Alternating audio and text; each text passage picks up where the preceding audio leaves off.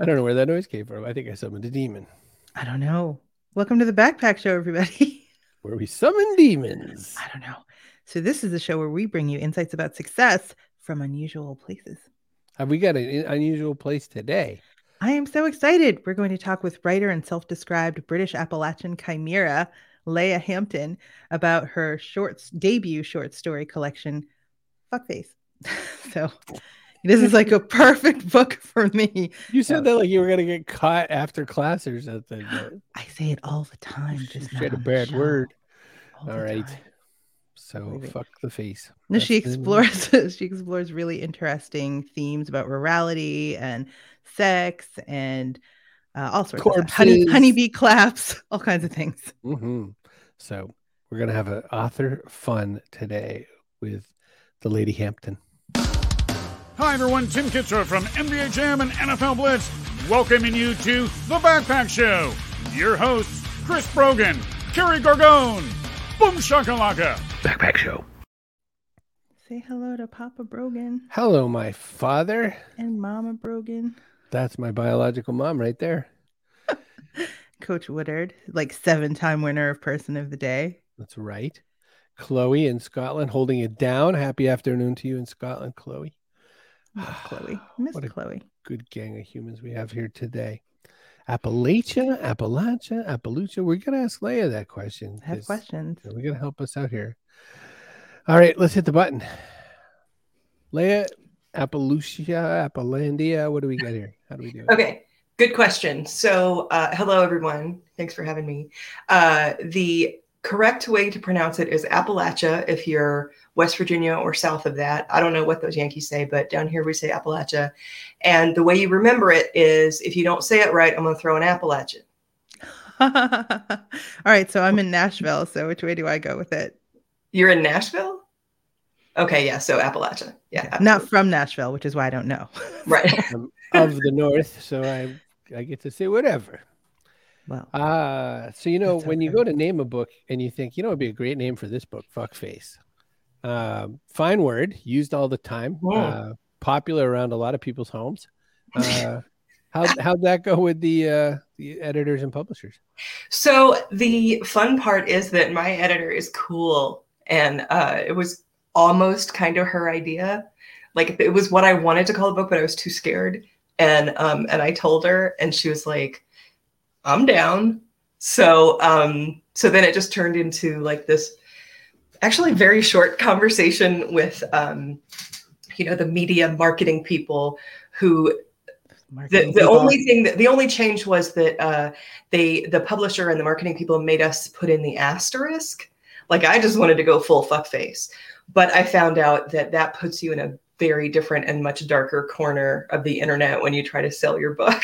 Right. So like if you go on Amazon, you have to put the its official title is F asterisk, because if they didn't censor it, then I would be like in the porno section of Amazon. So that's fine too. I don't no judge. But it's not though. So I think that some people's visceral reaction after seeing the title might be to think there's going to be a bunch of like brash and brassy, super profane, stories, like kind of like the literary equivalent of a Quentin Tarantino movie. But that's not the case at all. There's these very nuanced, developed characters that are like, they're just like flawed, ordinary people living their lives in rural Appalachia, and they face some interesting things. And I just don't think to give it a chance is what I'm saying. So if you're a little prissy and you're like, fuckface, I'm not reading that, read it.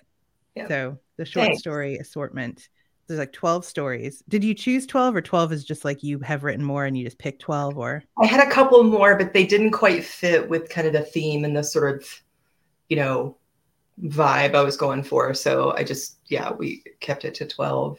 And originally it was going to be like almost like a story cycle where it went through the seasons, but then that seemed too hokey. So I was like, let's just call it Fuckface and surprise people. Just hokey enough. Yeah. That's the gimmick. And then everything else is like fancy literary stuff. So the choice of stories. Okay, sorry. Coach Woodard says he's okay. So just letting everybody know, Coach Woodard is safe. Okay, he's popular around here. There's a story about forest fires in the book. Forest fires rather than wildfires, but yeah, there's wildfires raging out west. So that's nice to know that he's okay. Very. Your choices of stories, of course, apply to people who aren't necessarily on the coasts. This isn't a book for the New York or LA set, which a lot of books seem to be written for the coasts. And, for instance, stories like Twitchell that talk about what it's like to have the big company in town that suddenly, everybody's life is tied to it. I just watched Nomadland with Frances McDormand. So Twitchell really had kind of a resonance in that way of like, what's it like when everything peels up? Do you want to talk a little bit about story choice in the book? Like why you selected the ones you did? I thought I was like, wait, is there? No, sorry, not character choices, but like, So that's a lot of questions all at once. Yeah. Thanks for noticing that. I definitely wanted to, so Appalachia, specifically kind of central Appalachia where I live and where my family's from is, there's a lot of people who kind of have stereotypes about it where they think of it as coal country. They think of it as, where the OxyContin, the opioid epidemic is sort of raging. And so I felt like other people were doing that. And so I was really more interested in choosing stories and writing stories that were focused on the environment and focused on things that people don't know about this place. I think people think they know us and people have stereotypes about all rural areas, but especially, what people might call hillbilly country. And I just wanted to have a more nuanced discussion of that and also specifically talk about the ecosystem because it is the most diverse ecosystem in the Western Hemisphere, or it was until we, cut down all the trees and started destroying it. So, I just wanted to choose stories that were about people that were maybe not if you aren't from here, what you would not expect to see. But then if you are from here, and the biggest compliment that I get is people who are from here who say things like, do you know my cousin Trudy? Because, and then they talk about how she used to work at a company like the one in Twitchell, and she had breast cancer and, that kind of thing. That's one of the things that I think everybody could relate to is having a big employer move to town, like a big company, and suddenly it's like a company town now, except that the town was there first. Right. And so when things start to go awry, like they do in Twitchell, like they did in Woburn, if you've ever seen a civil action, like it's similar. It's like big employers, lots of people reliant on them. And yet there's this like dark underbelly that's happening. And it's like blood money kind of.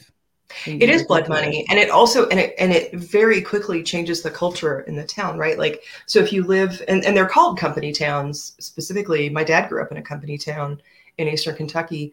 And, it used to be that they ran like you had a company store, my grandfather was paid in scrip, which is fake currency that you can only spend at the company store, which is a whole other podcast that we could go into. But more now that kind of system has faded out, what you have now is, you get these big companies who come into town and people attach positive ideas around this commodification of their home. They think, oh, this is great, we're all going to get jobs. And next thing you know, like the local college is pushing a major in whatever, that company makes, like chemical engineering or whatever. And then company goes belly up or they move to a different country or what have you. And you're left with a whole bunch of people in your town who were essentially chattel for this one marketplace. And what are they supposed to do? So I started asking that question. One of the recurring things I kept thinking about is you sure don't allow people to be happy. No. in your stories. Right? Be very careful if it seems like someone's going to be. Yeah. It is about the climate apocalypse. It is a book about the climate apocalypse. And so what I tried to do was I didn't want to write a book with any happy endings because that would be dishonest. So instead what I tried to do is I tried to leaven it with humor along the way, right? Like, so somebody's going to have, if they're going to have a crappy life, at least you get to see them like try to have butt sex, that's sort of the situations and the people are funny. So, I thought like, let's relieve some of that tension by at least, which is true to the region, right? Like this is a tough place to live. And there aren't a lot of people who make, lottery winning successes of themselves in the way that they might in a big city. So I had to be realistic, but everybody around here is also hilarious and they get into these crazy situations. So I just made crazy situations that I thought were funny and then gave people an honest ending. So yeah, sorry about that. In that way, one of the things that I kept thinking about is it reminded me of how in the HBO miniseries The Deuce, Maggie Gyllenhaal said, so it was covering Times Square in 42nd Street area in New York in late 70s into the 80s. So it covers like hookers on the street into early porno and all this sort of thing. So there's lots of sex, but she says, anytime there's a possibility that you could get off to something that I don't want you to get off to, I make it terrible. Like something awful happens. Like you're not going to watch this thing to like, indulge your fantasies. And I thought if your book that way, it's like, I'm going to lure you in with some sex here and there, but then I'm going to make it suck. Then I'm going to rip your belly open. And you're welcome. We're not even just going to be a park ranger. It's not going to be pretty. There's not going to be picnic baskets. No, because we're destroying the planet, Chris. I'm not giving you the catharsis. I'll give you some jokes along the way, but ultimately I'm teaching a very important lesson on this special episode of Blossom. It is a lot to take in, and it's interesting us having you on today, like having a big climate change report come out yesterday that has people going, well, hell, forget it. I'll just, do nothing at all. Yeah, that's hard. I think it's a challenge for people because that made big news yesterday, right? The IPCC report and how we basically have 5 years to save the planet. And we all are like, well, I recycle, but what's the point? And so I think that, it does, there are notes of hope in the book. And I think just as a person who for most of my life have had some kind of involvement with environmental activism, we're happy people. Like, it's okay. I would look at that report and just say, I see all this possibility, right? And if people knew how much better it is now than it used to be, and how you don't see incremental change if you're in the fight, right? Because it's so gradual. But we have made huge progress, and we are having a conversation that we weren't having even 20 years ago. And there are tremendous things that you can do in very small ways in your local ecosystem that make a huge difference. You can plant a certain type of garden, you can get some bees, you can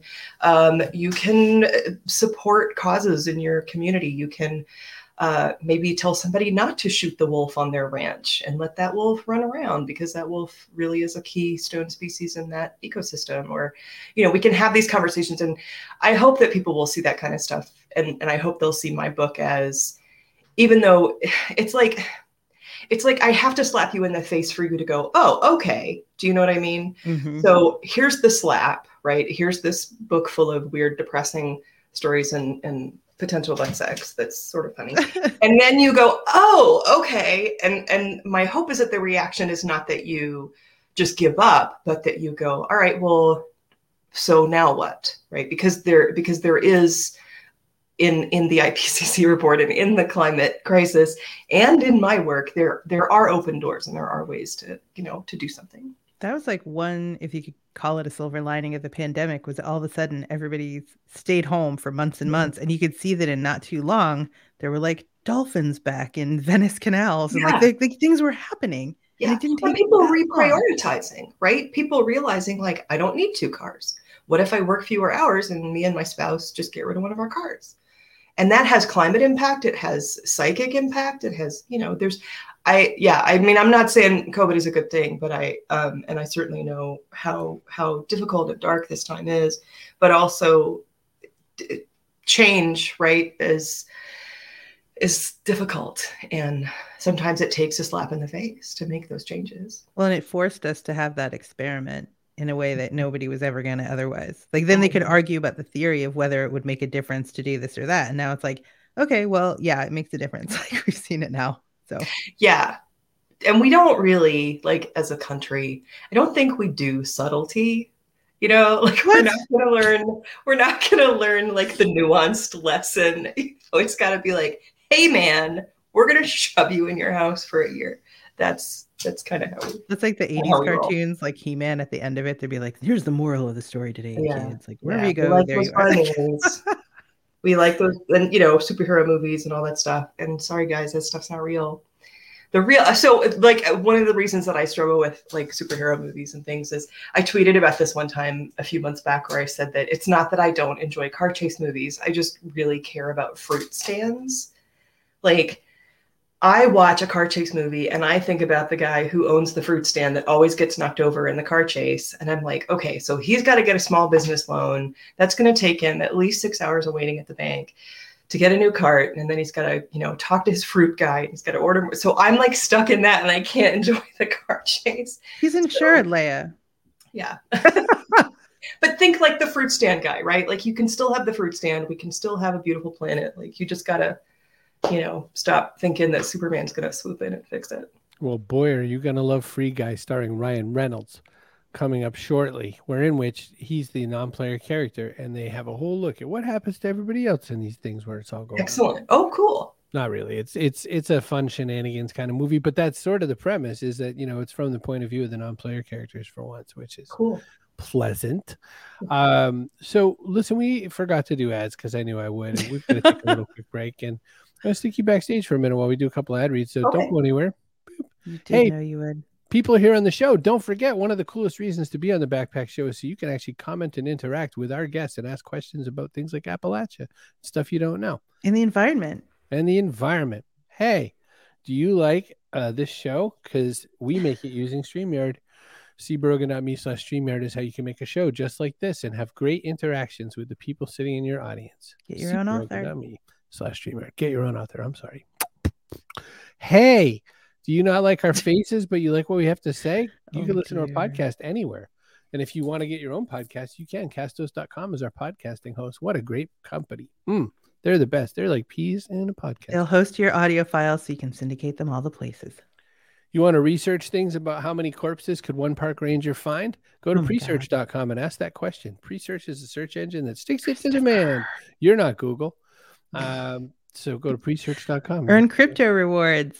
Something. Using Presearch. Mitch Jackson is California's #1 leading trial attorney. He's won the award. I don't know how many times at this point. He's pretty much Coach Woodard of does he run the contest? That's a good question. I don't know. But Mitch is a total boss. Streaming.lawyer is one of the sites you can go to. He has a really great newsletter as well at some other site. Like, I don't remember the URL. He told me to remember and I forgot. If you get yourself into a pickle, contact Mitch Jackson. Yes, he is your guy, and he'll win you back way more than a nickel. Last ad. Hey, do you want your own .online domain? Because who wouldn't really? Leah could have a .online. It'd be Leah.online. cbrogan.me/online. Just use the code Chris and all caps. You get it for a whole $1. She could get fuckface.online. She totally could. Fuckface.online. Everybody knows they want it. Of course, you know what everyone's looking for when they go to that site, but your mom is .online. That's what they're looking for. So let's grab Leah, bring her back. We'll ask a few more questions. Yeah, let's do it. Hey, welcome back. Hey. Excuse me. You need a .online domain? Use code Chris, all caps. I like that idea, actually. That's got you covered. Why didn't I do that earlier? So promoting a book is a little tricky during the apocalypse. What did you do to do your book promotion? Yeah, book tour got canceled. My book came out last year, smack dab in the middle of COVID. So I got to debut from my house, which was, a little bit frustrating. But I was also really aware, like, I didn't mind it so much because the flip side of that was that everybody was home and everybody was scared. And I have like this really philosophical approach to what I do. And I'm like fancy literary, whatever, have those ambitions. So I just felt like story is so important. And one of the ways we process trauma is by telling stories, right? We gather around a fire and we tell stories of war. We gather around, the pot and we eat and we tell each other stories. And so I just felt kind of like, okay, so this personally for me is not going to be the most successful or the biggest book launch, but I get to comfort people. I get to tell people stories while they're stuck in their homes, which is kind of cool and kind of, special. So, yeah. So there could be worse things. But yeah. So What kinds of things did you do to make it different for people? Like, I think we all felt like, one more Zoom, I'm going to walk into the ocean. Like, what'd you do to spice it up and make it feel less like work and more like fun? I mean, I tried to have like moderators that were friends of mine where like we genuinely made each other laugh and we missed each other. And so we talked about, things that were not necessarily book related. But I mean, the basic thing I did was, I don't know how other people feel about this, and I'm sure that I'd love people to comment on this, but if you go to like literary and poetry readings, I don't like them. I fall asleep. I don't, like the poet voice where I make my poems. Those are like sleep stories on the Calm app. And I'm not here for that. And so I just tried to like read really short passages and do it in a way that was, that felt more like story time rather than, here's me in my fancy outfit acting like I know what the hell I'm doing. Because it puts people to sleep, and that's the last thing you need. So yeah, it was mostly just like, okay, me and this person who can't go have coffee are going to meet online, and then I'm going to read for 3 minutes, and I will not be using the sing-song fancy writer voice, which everyone hates. That's how this show started. Chris started it as Point of Contact. It was just him, and then he brought one of his buddies on so they could catch up. Turned into that, and then eventually it turned into the Backpack Show. And then I started singing songs. I think people like that. I think people like to see other people having, real interactions. Yeah. What comes first in your stories? Like, do you decide it'll be really kind of funny is let's ruin these people's attempt to have butt sex, or like what's the germ of a story for you? The germ of a story is usually a line of dialogue. Sometimes I will overhear it and steal, because I am a raging and unapologetic thief. And thank you. So usually I will hear something, or I will think of something that someone might say. Like, I think I just have a haunted brain where I hear stuff like that all the time, or I pick up on it like when I go to the salon or when I go to the supermarket. And, you live in a small town and people say weird shit to you. And then do you know that Lewis Black joke about how he's sitting in the IHOP and somebody behind him says, if it weren't for my horse, I never would have spent that year in college. Do you know that story? Okay. So Lewis Black is sitting in an IHOP and he overhears these two women behind him talking. And one of them says, if it weren't for my horse, I never would have spent that year in college. And he says that's how people have strokes, is they overhear some weird line of dialogue and it like goes in their brain and they can't figure it out. Like, why would you need a horse to go to college? And your brain just like spins on it. And then eventually it can't figure it out. It just goes, and you die. So rather than that, because I don't want to have a stroke, I actually try to figure it out. So I'll hear somebody say something, or I'll think of something, or I'll mishear something. And then I just start asking questions and I'm like, well, wait, what kind of horse? Right? And what college? And what kind of person goes to college with a horse? And I just start writing it down. And then I've described it before as like, if you imagine those old, like oldie worldy parchment scrolls, and it just unrolls like that. I went to law school and all the cases you study are like that. Like, you don't literally unroll the parchment, but the language all has the extra E's and stuff. Yeah, sure. But I'm just like, like it just gradually starts. And I know all this is happening in my head. Like, I know it's not real, but it feels really real. It feels like I'm tapping into something, to get really woo-woo about it.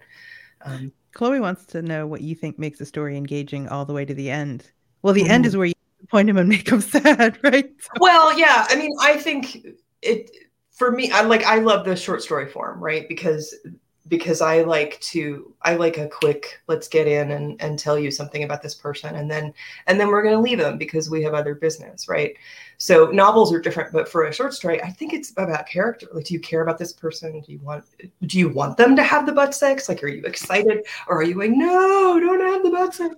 And then, you get to the end and I really like ambiguous endings. I like it when people come up to me or email me or whatever and say, so what happens? Like, are they going to get together? And I'm like, I don't know. That's not the point. That's when you have private readings for like $5,000 a ticket. And that's where you dish about that stuff. Like, everybody has to leave their phone in a locked basket. right at the door. Right. Yeah. And then you talk about that stuff. So later on, when they ask you about it, you can be like, I didn't say that. But like, I think what happens is people feel like they know the person, right? So you stay engaged with the story the whole time, and you're like, oh, yeah, she's going to do this, or this is going to happen. And so for me, I feel like just in terms of like, fancy literary training that I have or whatever, that's like, okay, good. So I did my job. So okay, your turn, you take it, right? So a short story to me is you give a person a character, and she's got a horse and she's going to spend a year in college. Now you deal with it, right?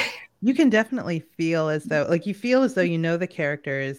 You feel as though they're breathing next to you. And I noticed that only in having examined it so I could talk to you, right? Because in the best books, you don't notice that that's happening. The only time I notice is if I start to feel like I'm understanding a character, like I've read some books like this, and all of a sudden they do something that makes no sense to me. And then it feels like, wait, they did that for some reason, like to move the story along or something. Right. So how do you avoid the temptation to do that? Well, I think that's part of the reason why I like to be a short story writer, because you're not a slave to plot, and you're not, I don't need a device. I don't need anybody to serve a purpose in a story, other than like a maybe a metaphorical purpose. But in a novel, you have like, things have to happen, and you have to have a sequence of events, and you have to answer a lot more questions. So I just don't answer questions. I think it's enough. And I hope that people kind of take the book in this spirit. It's like, I think of short story collections as albums. And, like, you remember you would buy an album and you like some of the songs and you don't like some of the other songs, and you might make a mixtape where you only listen to 2 of them. And there might be one that you just put on repeat all the time, and one that you skip and you don't listen to for 10 years. And then one day you're in a mood and you're like, oh, that's a good song. And they don't answer, like, you don't know who Roxanne is, right? We know a little bit about Roxanne, but it's like this mind opener. It's a very different art form. So yeah, I like that form, because then I don't get myself in those traps where I have to like use people or make them do something that's not appropriate. So we haven't used this in a while, but I'm going to use this now. And this question comes all the way from the second stall, the men's room at the Home Depot, just outside of Lansing. I've never been able to locate a restroom at the Home Depot. Not at once. I just go in the drywall aisle. No one's around. All of which to say, I have a question that has nothing to do with what we were just talking about. I saw a tweet that you're going to be creative writing and environmental humanities and residence fellow at the UI Confluence Lab starting this fall. And I have questions. Okay. Like, what's a Confluence Lab? Cool. It's complicated. So Confluence Lab is at the University of Idaho. It is, the simplest definition I can give you is, it's a climate change think tank. Like, it's me, and there's a fire ecologist, and there's somebody who studies moose, and there's a composer who like takes weather patterns and sets them to music. And we just, and we're working on projects like this Communicating Fire project, where we're trying to get people to notice and care about what's happening in terms of wildfires in the Pacific Northwest. And so we're doing storytelling in communities. We're gonna, we're just like projects that try to get people to pay attention to what's happening in terms of climate change, especially in the Pacific Northwest, and also feel represented in it. Like, I think if people feel like they are not alone, or if they are part of, I didn't know that was happening to the forest 10 miles from my house, that then people are more likely to be engaged with it and try to do something. So it's like a bunch of smart people who just hang out in northern Idaho, way up there in the finger in Idaho. Best job ever. Yeah, and just try to figure out like, hey, what can we do to make people care about this? And they have a podcast, and they it's like, I'm new, so I'm still learning, but they're really cool people. So we had a couple comments come in. Leslie says, I found one of the best things about the apocalypse was the stories, family stories to share, more time to read books, found different and unexpected series or movies to watch, things that we just did not have or make time for before. Yeah, absolutely. And Coach Woodard had a question. He said, so short stories are more character driven while novels are more plot driven? ? Do you agree? I think so. Yeah. I mean, I think there are some experimental novels that are a little more character driven, but generally speaking, things have to happen in a novel for you to stay with it. Whereas a short story is more like, hey, you know how it feels when? That's kind of the question that a short story is asking, is saying, you know how this feels, right? Or if you don't, let me tell you how this feels. And then let me let you sit with that, right? Which is a very different artistic motivation. And like I said, more like a song. Like, let that one marinate. Right. And Nanette says that that's a really interesting idea, Carrie, but the private reading, like where you dish about stuff you think would happen in your book. And the idea of enough in short storytelling. I reacted when you said that too. That's enough for you. Yeah. Well, and what I mean by that is like the compliment people pay me is, gosh, these could all be novels. And I'm like, I know, but they're not. So, you do that part. Imagine, enjoy, right? Like the same way that, I don't know, Roxanne maybe is a bad example. I don't know if people have a whole There's room though, like in the Outlander books, there's these spin-off like short stories or collections of short stories about kind of tangential characters that would just make the books way too long. I mean, there's always room. There's always potential, Leah. Yeah, especially in book series. Yeah. Novel writing is amazing, and it's just a different form. I think of short story writing more as like its own. It's more like poetry writing. I feel like she did have to put on the red light. Roxanne. She did. I'm just gonna put that out there. Maybe she had rosacea. You don't know. Girls got to earn a living. Yeah, maybe Sting was just not aware of the socioeconomic factors that were really affecting her choices. Right. Yeah, should have turned that light off altogether and saved the environment. And also, what's wrong with being a sex worker? Like, whatever, it's sort of your business, Sting. Like everybody's on OnlyFans these days. I mean, wrong. Come on. Twitter is rife with it. Right along this same train of thought. Oh, and here's our person of the day. Kaboom! Well, careful there. I mean, not really, but I'm giving it to Chloe. I think Chloe hasn't been a person of the day in some time. So she makes the trek every day from Scotland. So I think Chloe's a great person of the day. That entitles you to one free Scottish apple. You just have to make sure you take the right one, purchase it, bring it home. Some people say wash it. I'm not going to, that's your thing. Wash it. And I don't eat the seeds either because arsenic, but you do you. Arsenic's good for you. Hey, listen, we have come to that part of the show where we ask the same question to every single guest, everyone from Sir Mix-a-Lot to Sister Anne Flanagan to Mistress Harley. We asked the question, Mistress Montana. All the mistresses answer this. Yeah. I always forget her name because I'm like, Mistress, one of those states. The question is, what goes in your backpack? This could be something physical, like an avocado. It could be something metaphorical, like dreams.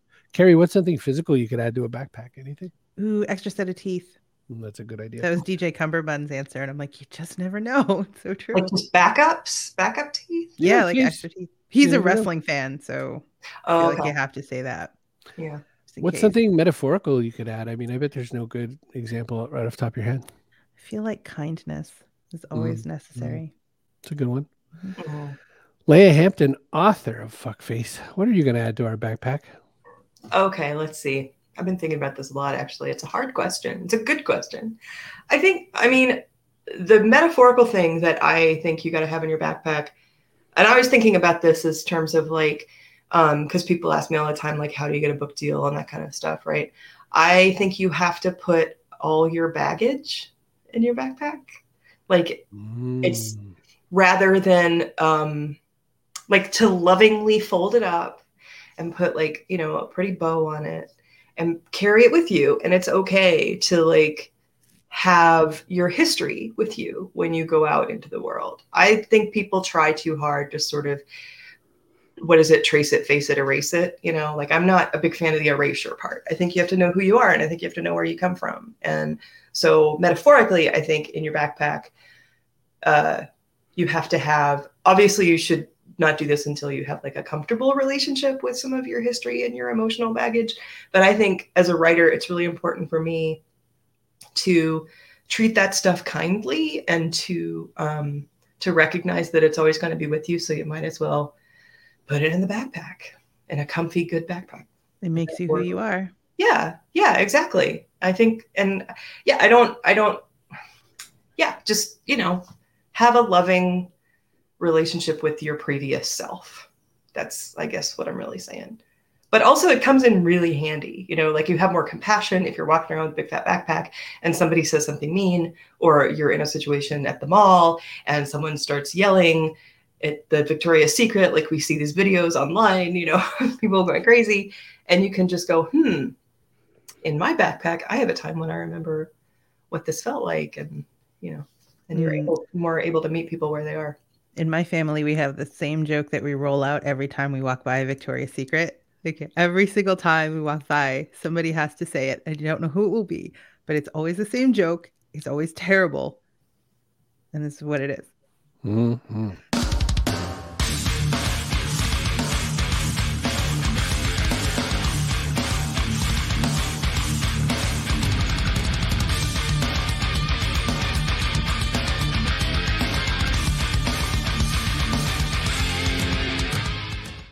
That's not even anatomically accurate. No. But